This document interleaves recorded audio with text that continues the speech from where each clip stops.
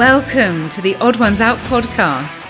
If you ever feel like you're on the outside looking in, you are not alone. Let's challenge our limiting beliefs and embrace who we truly are.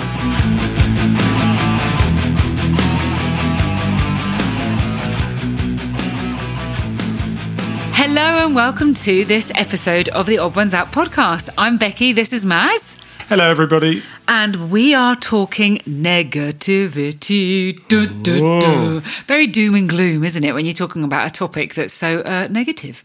But this is one of my driving behaviours. Hands up, it's one of my driving behaviours, something that holds me back every day from reaching my full potential.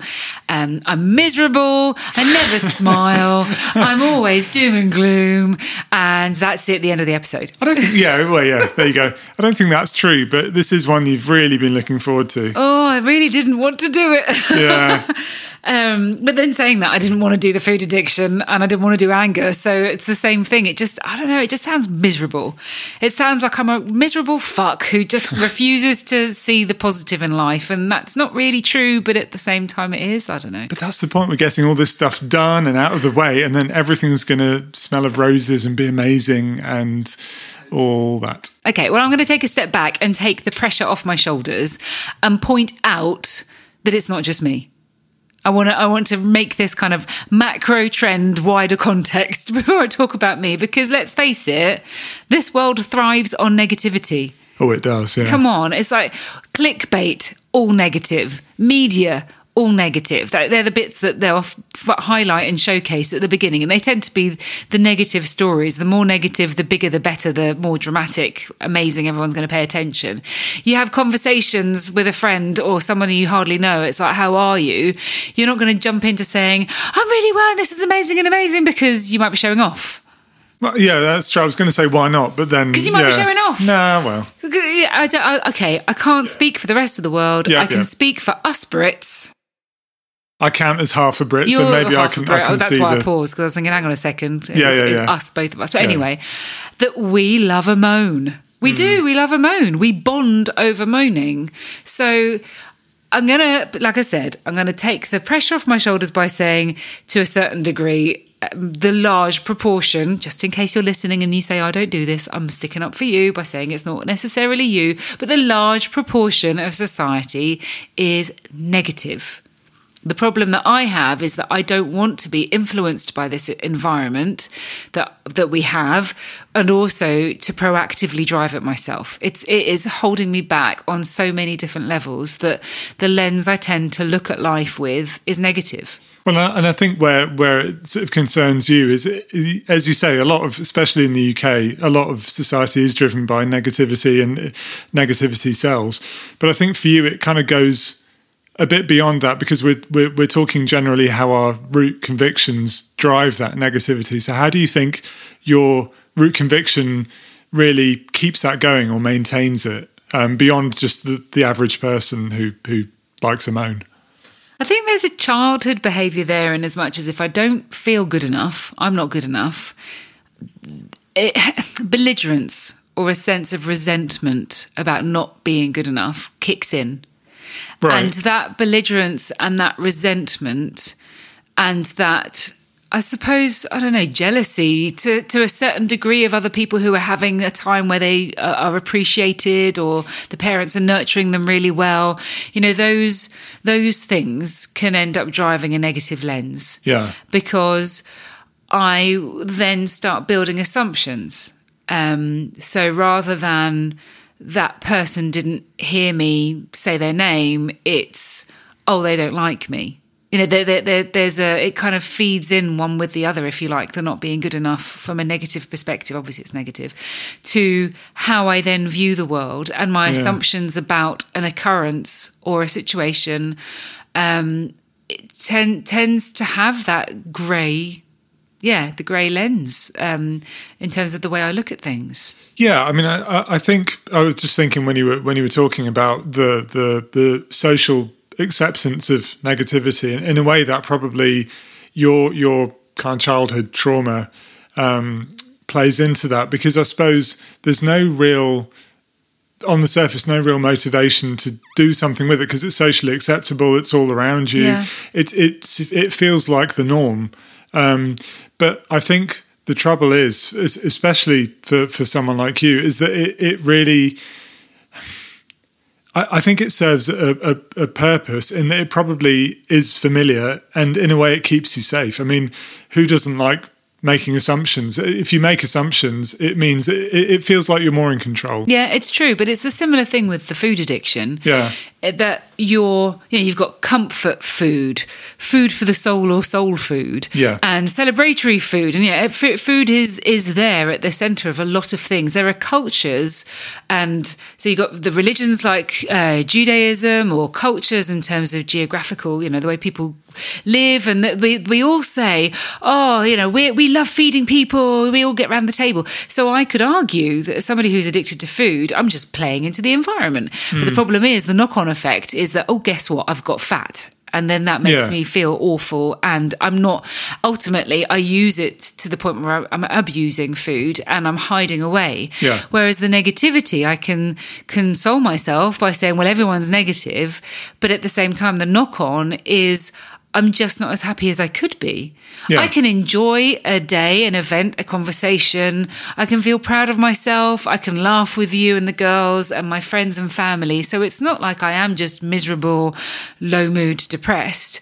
The negativity is something slightly different. It's like I suppose it is a sense of control, but also a cocoon. I get to, I don't know, it's a layer of protection, like a cellophane layer of protection, where if I see things as negative, I'm not going to get hurt because I've already set myself up knowing that there might not be a positive thing from it. I don't know. Because I suppose that in a way the negative things that happened to you when you were a kid, you never really got any closure or proper resolution. So in a way, perhaps those negative things, those negative memories are sort of suspended somewhere in your head. And so it kind of makes sense that you'd keep coming back to them, because it's not. I think if people in general, if you get some sort of closure, or if you can put something behind you, you're able then to look at things with more balance, and you don't need to anticipate the negative. But I think in a real sense, that negativity is there. Maybe not at the forefront of your mind, but there in the background. So you keep referring back to it because you probably never really. You never resolved it, and to some extent, I think you still don't know what to make of it. No, and sometimes I don't realise it's there. Yeah. We can all wake up out and get out of bed out of the wrong side, but it can take me, when I wake up, I need to go for a run. I need to have time to just sit and be on my own in my own head before the rest of the world, the household wakes up. Because if I get that, I can set myself up on a path of being cheerful. And I'm not depressed. And I'm not, I know it sounds like I am. Keep telling yourself that. No, I'm trying to explain. It's a bit of an effort not to immediately assume that something needs to be looked at through a negative lens.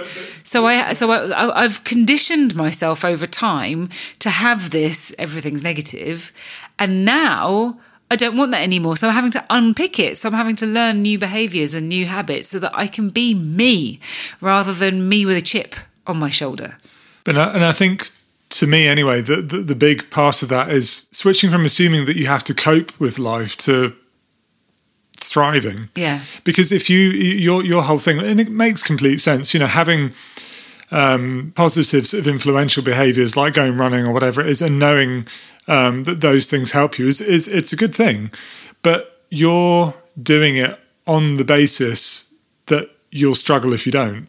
But I feel like I do. On a Sunday, for example, when I don't go for a run and I wake up, I find it really difficult not to be grumpy.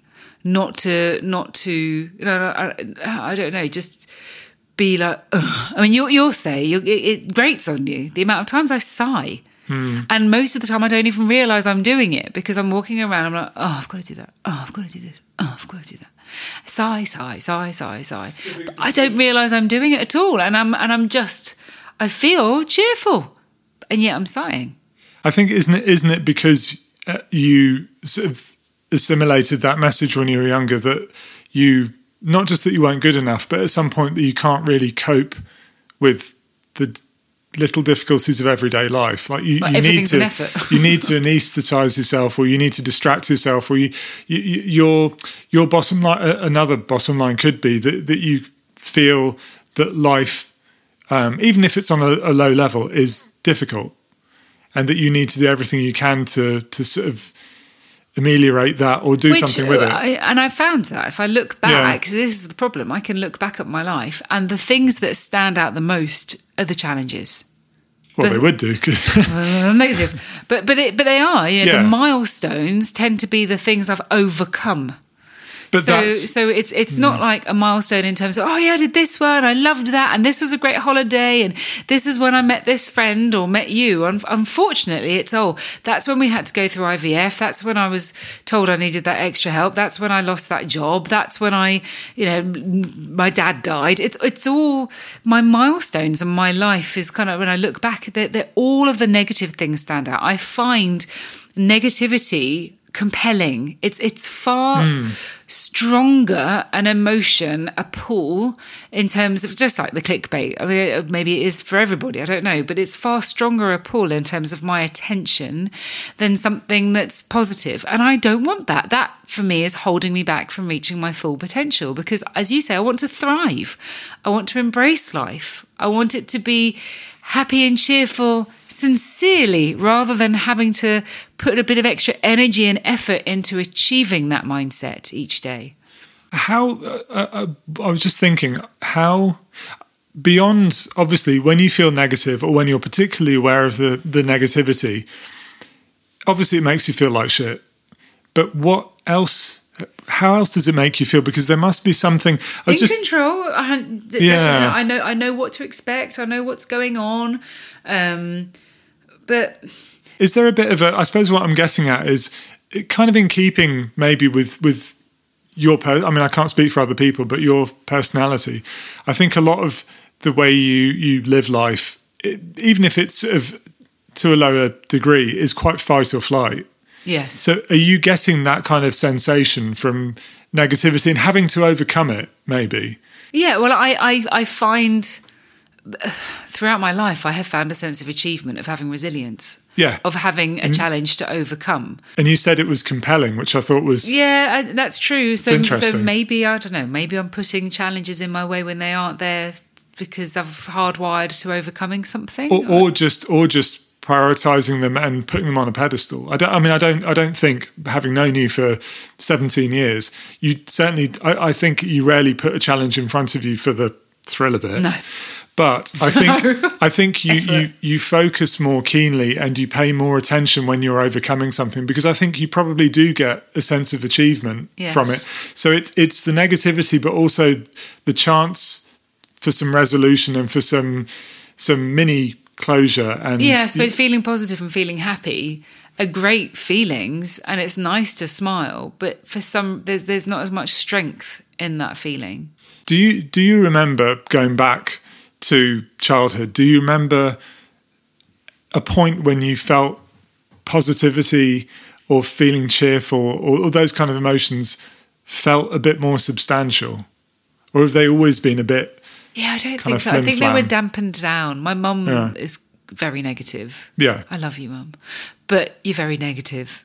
And that kind of passive-aggressive or dismissive kind of negativity, which is quite insidious. It's not that she is a miserable person at all. No. But there is that level of negativity, which as a child, when your parents are the world revolves around your parents and you, that you can't help but pick up on. So I don't remember having a sincere sense of kind of unbridled joy and happiness, because I do believe that early on that might have been squashed. Yeah. Not on purpose. I have to stress that. Mum wouldn't have done it on purpose, and Dad was hardly around, so I can't bring him into it. But it's more, maybe I learnt the behaviour that negativity and overcoming it is important. Yeah. And it's something that you could add a string to your bow if you've managed to achieve X, Y, Z against adversity or whatever it might. I don't know. Sounds very solid and responsible and grown up. and miserable. But the thing is, I'm going to stand up for myself like I did in the anger podcast. Episode. I don't think that the majority of people would consider me a negative person. And that's not because I just hide it. It's because it's not intrinsically me. It's just the lens that I view life as. So there'll be times where you and I will spot someone and quite judgmentally say, oh yeah, that person cries themselves to sleep, because you can see that they're putting that smile on. It's completely fake, and they seem quite like, I don't know, they're teetering, and it's not happening for them today. And you're like, they're really struggling. Whereas I don't have that, fortunately, thank goodness. Mine is more, oh, here's another thing, and oh, there's another thing. And so just like the sighing in terms of moving things around the house, it will be, I have a bucket and I carry it around with me. And if anything happens that isn't what I wanted or goes against being cheerful or happy or anything else, it's easily knocked. And it's easy to overflow because I take that baggage with me, this really big bag, bucket, whatever one wants to call it, of negativity. I carry it. I bring it. So it's not like I wake up in the morning and it's just an empty bucket and I'll see what happens in the day. It's already full because I carry everything that I've had to deal with or have felt I've had to deal with me. And then the next thing comes in, it's not like, oh goodness, that was only small. Just look at it and then brush it to one side. It's actually that small thing has gone into a full bucket already. The bucket's now overflowed. Oh, end of the world is here. Oh, what a problem. Yeah, but I wonder whether, I mean, maybe not everybody has that, but I wonder if most people carry that bucket with them. It's just that their focus isn't so keenly on that bucket and everything relating to that bucket. Oh, woe is me, pity. Yeah, no, but I think it's an important part of it. And I wonder if other people probably, I'm sure they relate to you. If you're waking up and the first thing you're thinking about subconsciously is that bucket, then of course everything's going to be measured according to sort of how full that kind of bucket is and whether it's overflowing, whether you've emptied it a bit. But I wonder, have you ever found, even if it's just fleeting, sort of a way of not focusing on it? Well, I tried for quite a while having a gratitude diary at the end of the day.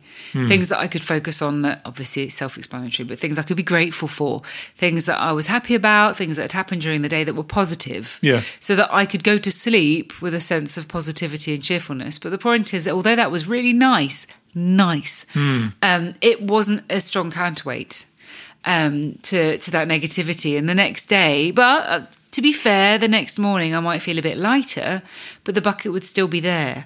And I think one of the key things that I've had to do is to just ignore it, to focus. I have to be cheerful today. But does that work? Sometimes. Depends if I'm hormonal or not.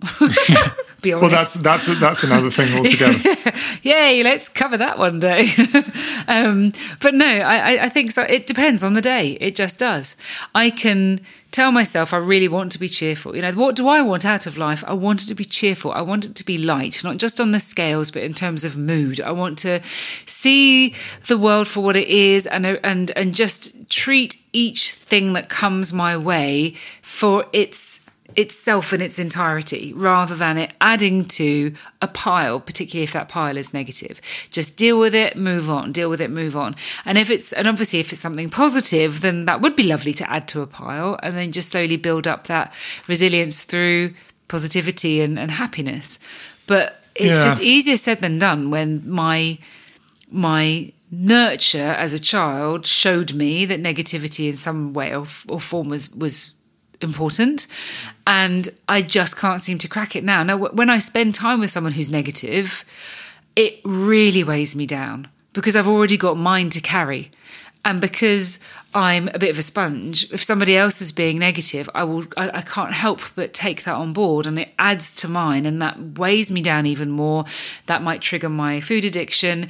It might make me feel angry. You know, so I try to distance myself as much as possible from others who are negative. because it really doesn't help. So it's a bonus for me that however hard you might find life sometimes, actually you're an optimist. You do everything you can to be cheerful, and in a way I need that. My best friend, I call him a rubber ball. It doesn't matter what life throws at him, he will always bounce back from it and always try and be cheerful. I'm drawn to those people because I feed off it. It helps. If I'm having a negative day, if someone else is cheerful, I don't bring them down, they pull me up, even if it feels like an effort to them. Sorry. Yeah, but I think sometimes the way you see it, to me, is you put pressure on yourself the other way. So you say, which is completely understandable. You want to be cheerful, you want to be light, but that's a big responsibility to put on yourself, because you're saying that you want all of those things, but almost reading between the lines at the expense of all that like you don't want any of that negativity. You just want to be cheerful, you want to be light, but that's not. I don't know if that's realistic. I mean, I obviously I have my kind of moments and I feel down and I'm not always optimistic, but the one thing I try and do is to see. You talked about your bucket. There's a bucket right next to it that's positive. And it's trying not to over-focus on one at the expense of the other. They're just there. And you're accumulating experiences, you're accumulating reactions to things, you learn things, but it's all the same. It's not... I don't want to sort of separate them. Because if the minute you separate them, it's far easier to go, oh, that particular thing over there is more compelling. Yeah, it's true. But really, you've been accumulating the good experiences all this time. It's out of sight. So you're going to have a mixture of good and bad, but it's not giving either the preferential treatment or over-focusing Which on. is a habit thing. Yeah, of course. How do you not get drawn into negativity? Because I don't watch the news. I just don't. I can't. I will pick up on. I'll read a few bits and pieces just to get the headlines, because it's my job to know what's going on in the world. And it's not my job to know what's going on in the world, otherwise I'd watch the news. But it's part and parcel of what I do, is to understand what the macro trends are, or micro trends, or whatever. Yeah. I have to, otherwise I couldn't do my job well enough. But I can't watch the news. I can't listen. In fact, if the news comes on the radio, I will listen to it twice a week. Otherwise, I'll switch off, because it's always negative and it brings me down, and I don't want that. But do you do that? Do you do more? I mean, how do you manage to not be negative or find it compelling? I do keep tabs on the news, but probably not even as much as the average person does. But it kind of. I'm vaguely aware of what's going on all the time. I take some interest. I think what helps me, weirdly, is probably my overthinking and being able to kind of go, okay, really the reason they're publishing this particular thing is because they're trying to get people and reel them in. So if you look at a paper and all the stories about someone being murdered or somebody disappearing, or even to a lesser extent, they photograph some poor celebrity who's just on their holidays and they've got their sort of top off and they're basically insinuating that they've let themselves go or whatever. That's all negative, but I'm not paying attention to the content. I'm kind of thinking, well, okay, the reason they're doing that is because they want people to buy papers. They want to reel people in. So, but that's the way I cope. And I'm not saying everybody would do the same thing, but that's I can more easily dismiss it. I mean, it still gets me down, particularly, in recent times, obviously with COVID and the war in the Ukraine, and it's all very heavy stuff. And I don't want to ignore those things that are happening, but I can't. There's only so much one can do. And the more I listen to these things and take it on board or just on a day-to-day basis, but it's not just, I was thinking, the sensationalism in terms of negativity rather than the world issues of earthquakes and wars and everything else. I'm thinking more like the talk TVs and the Daily Mails of this world. And it's just like, oh, come on.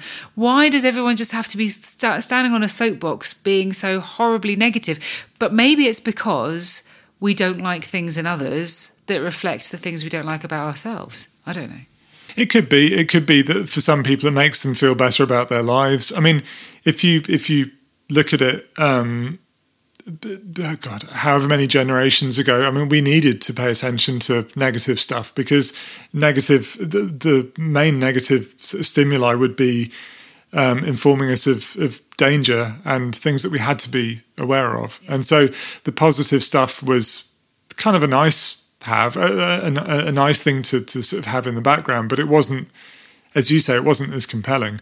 The problem is now we're disproportionately exposed to little bits of negativity, but our kind of makeup probably means that we're hardwired to really pay attention to it. And for some people, particularly like you, who've had that sort of childhood trauma, it's really hard to let go of. Yeah. And it's hard to see life being anything but anticipating. But you had childhood trauma. I'll come back to it. You had childhood trauma. You do struggle with anxiety, and yet you're an optimist and don't focus on negativity. So as well as you being able to put into context a publication who's being sensationalist and saying, oh, they're just reeling people in, I'm not going to take it on board or read it, what else do you do? What can I learn? Teach me. Well,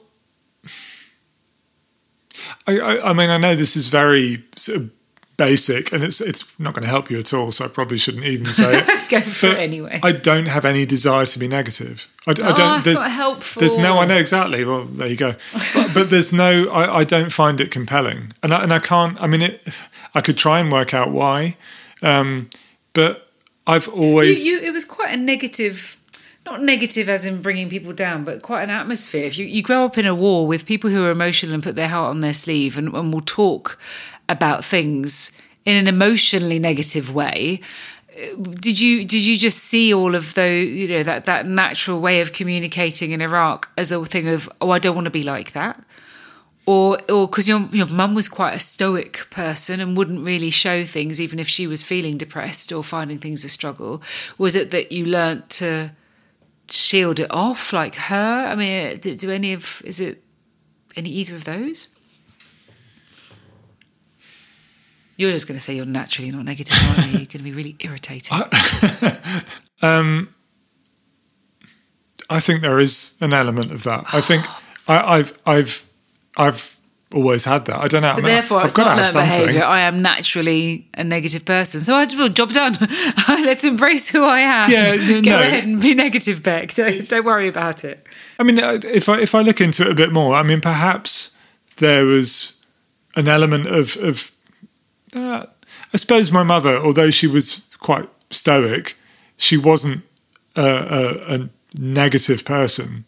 I wouldn't say she was cheerful, but she didn't look on the negative side of things. She'd be very onwards and upwards and keep going. And although I found that aspect quite difficult, I spent a lot of time with mum, I rarely sort of saw her being defeatist or saying that she couldn't do something, or she just got on with stuff.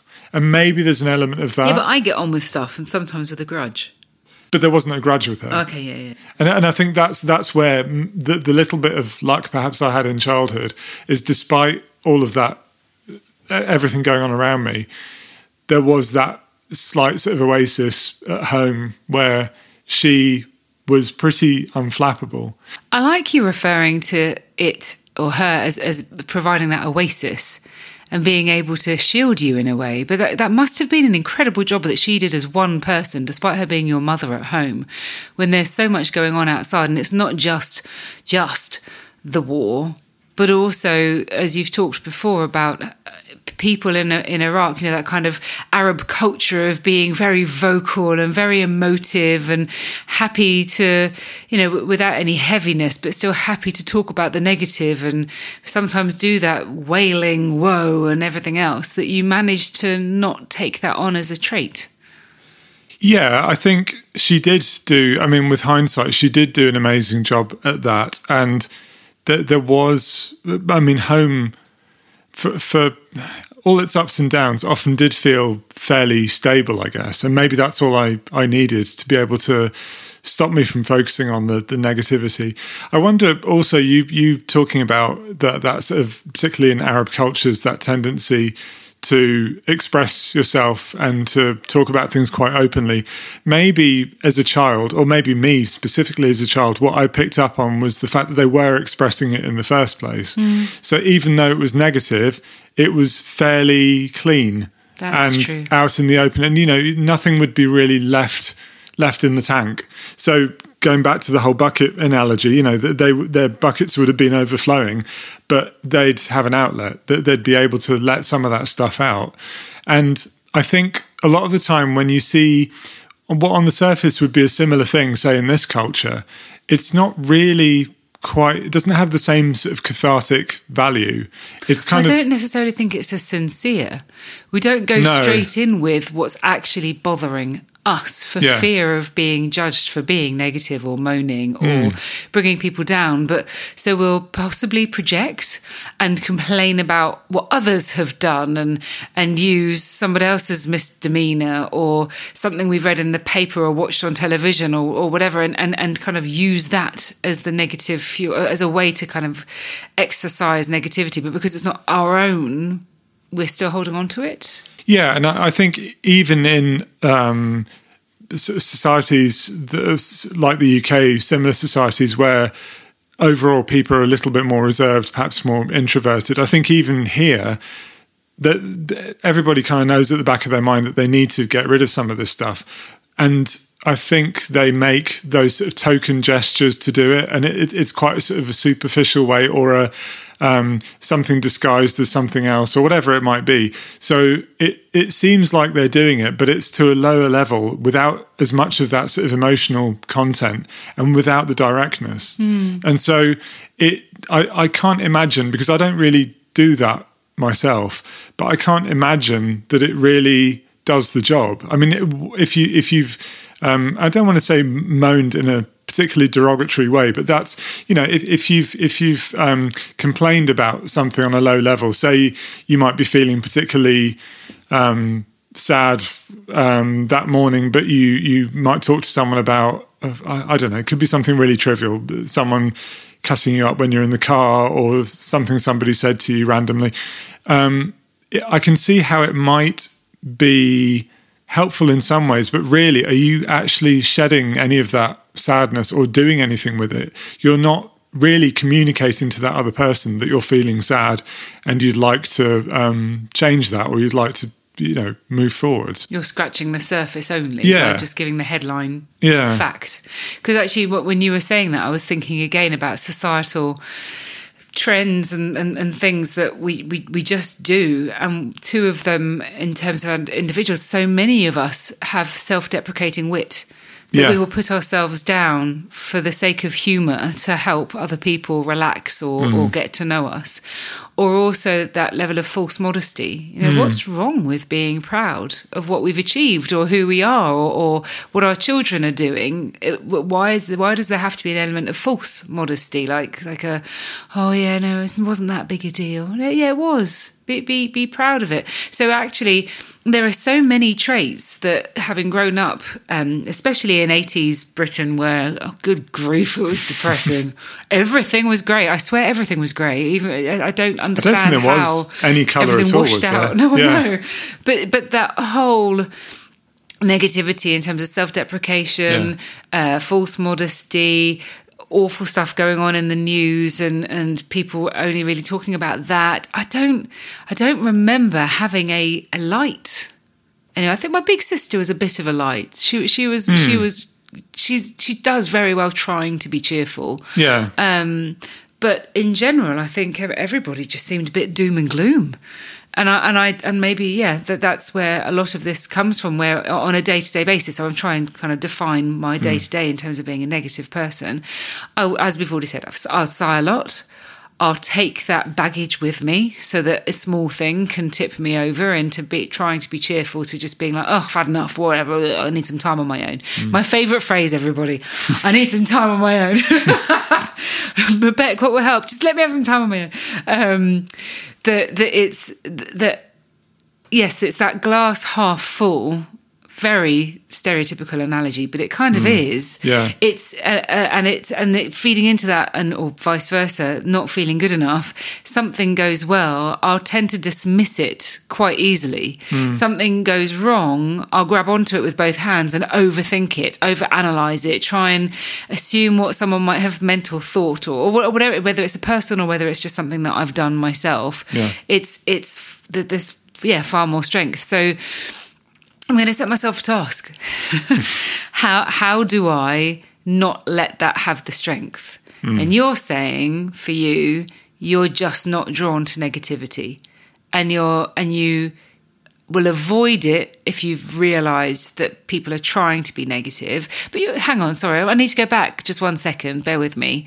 You're an empath, so when I'm with other people as an empath and they're feeling negative and there's that baggage, especially as you're right, if they're not letting it go and they're superficially talking about something, but I can feel that there's something wrong, I absorb it. So my empathetic nature tends to be as a sponge, and then I feel terrible. But you're an empath. Yeah. So, but is it a case where it's an empath that you can tell how they're feeling, but you don't necessarily take it on?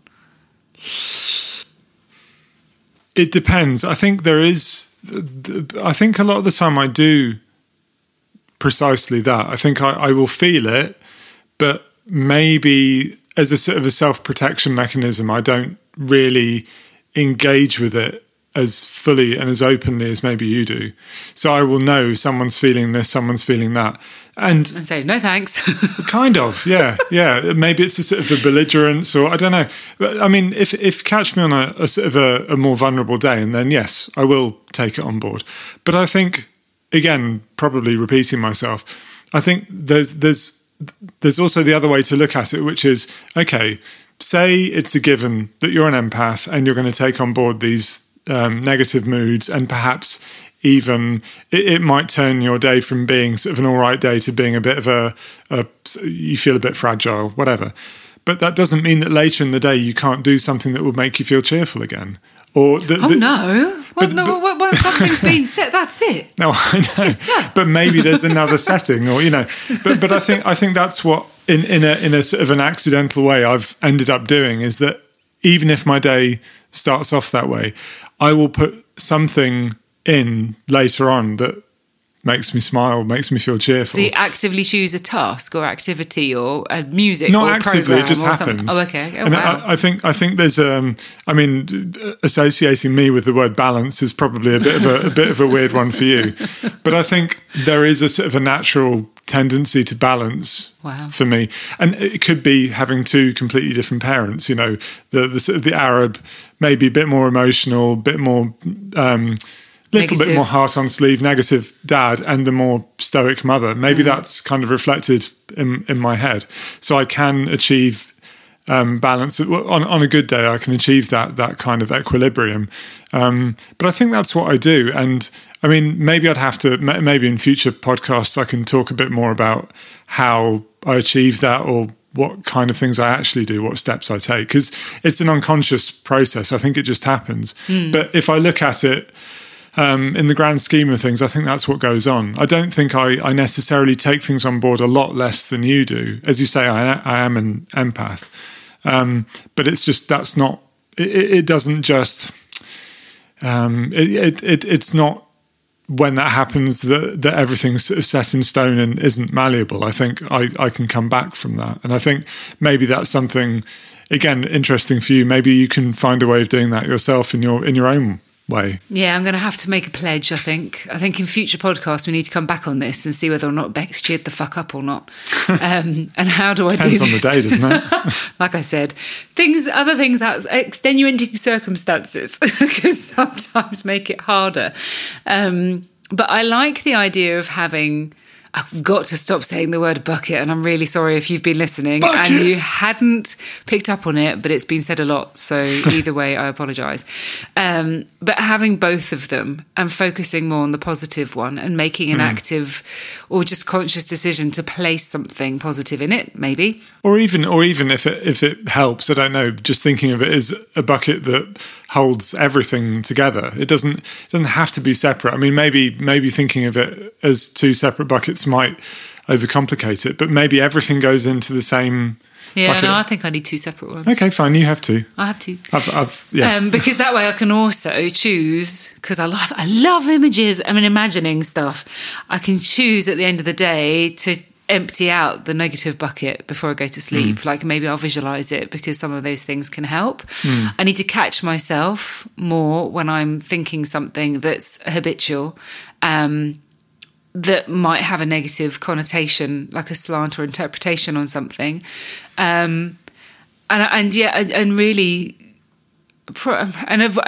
seek to, I don't know, embrace the positivity a bit more. It's not just about being cheerful, but if somebody asks me how I am, I'll try and sidestep the false modesty or the self-deprecating wit or the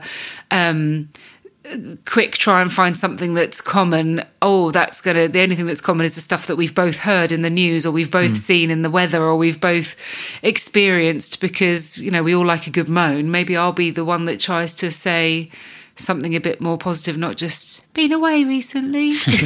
And I know that obviously you're trying to wind the podcast up, but I'm going to bring you back in for a second. I just suddenly thought, because I just thought as you were talking, I think that's another key thing perhaps, is you talked about your bucket, and I'm going to say it again. It's just, I've got that Tourette's thing. I just want to keep saying bucket now. Bucket. But I think it's what that shows me in a way, and it reminds me of the fact that, as you say, you're a very, very sort of visual learner, visual thinker, visual everything, and I'm not.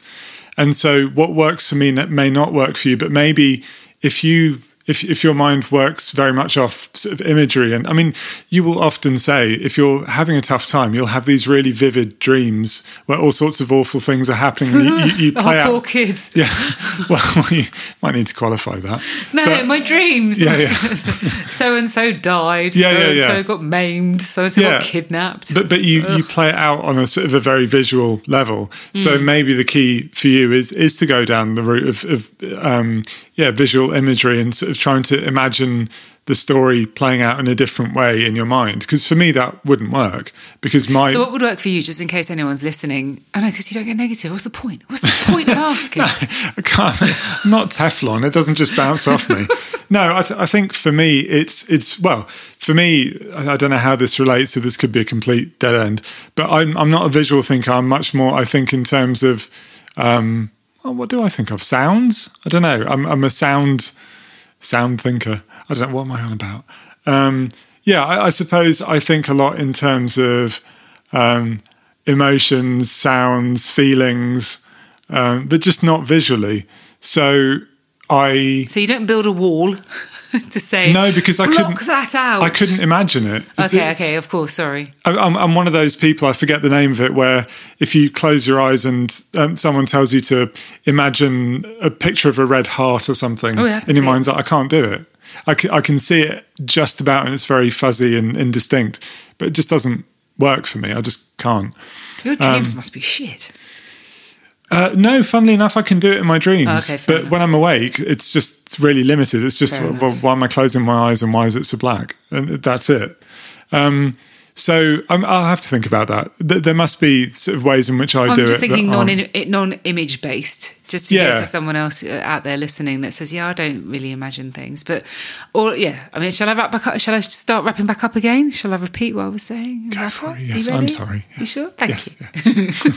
So, 2 buckets, empty one of them at night time. Here comes my bullet list. Sidestep habitual behaviours that kind of drive the, just negativity, especially in terms of communicating with others. And smile more. I do smile. I don't know. I think I'm just going to have to start recognising, identifying times when I'm just doing it by habit. I don't hear me sighing. So you're going to have the joy of just continuing to point that out, which I also find a joy when you do. You do, yeah.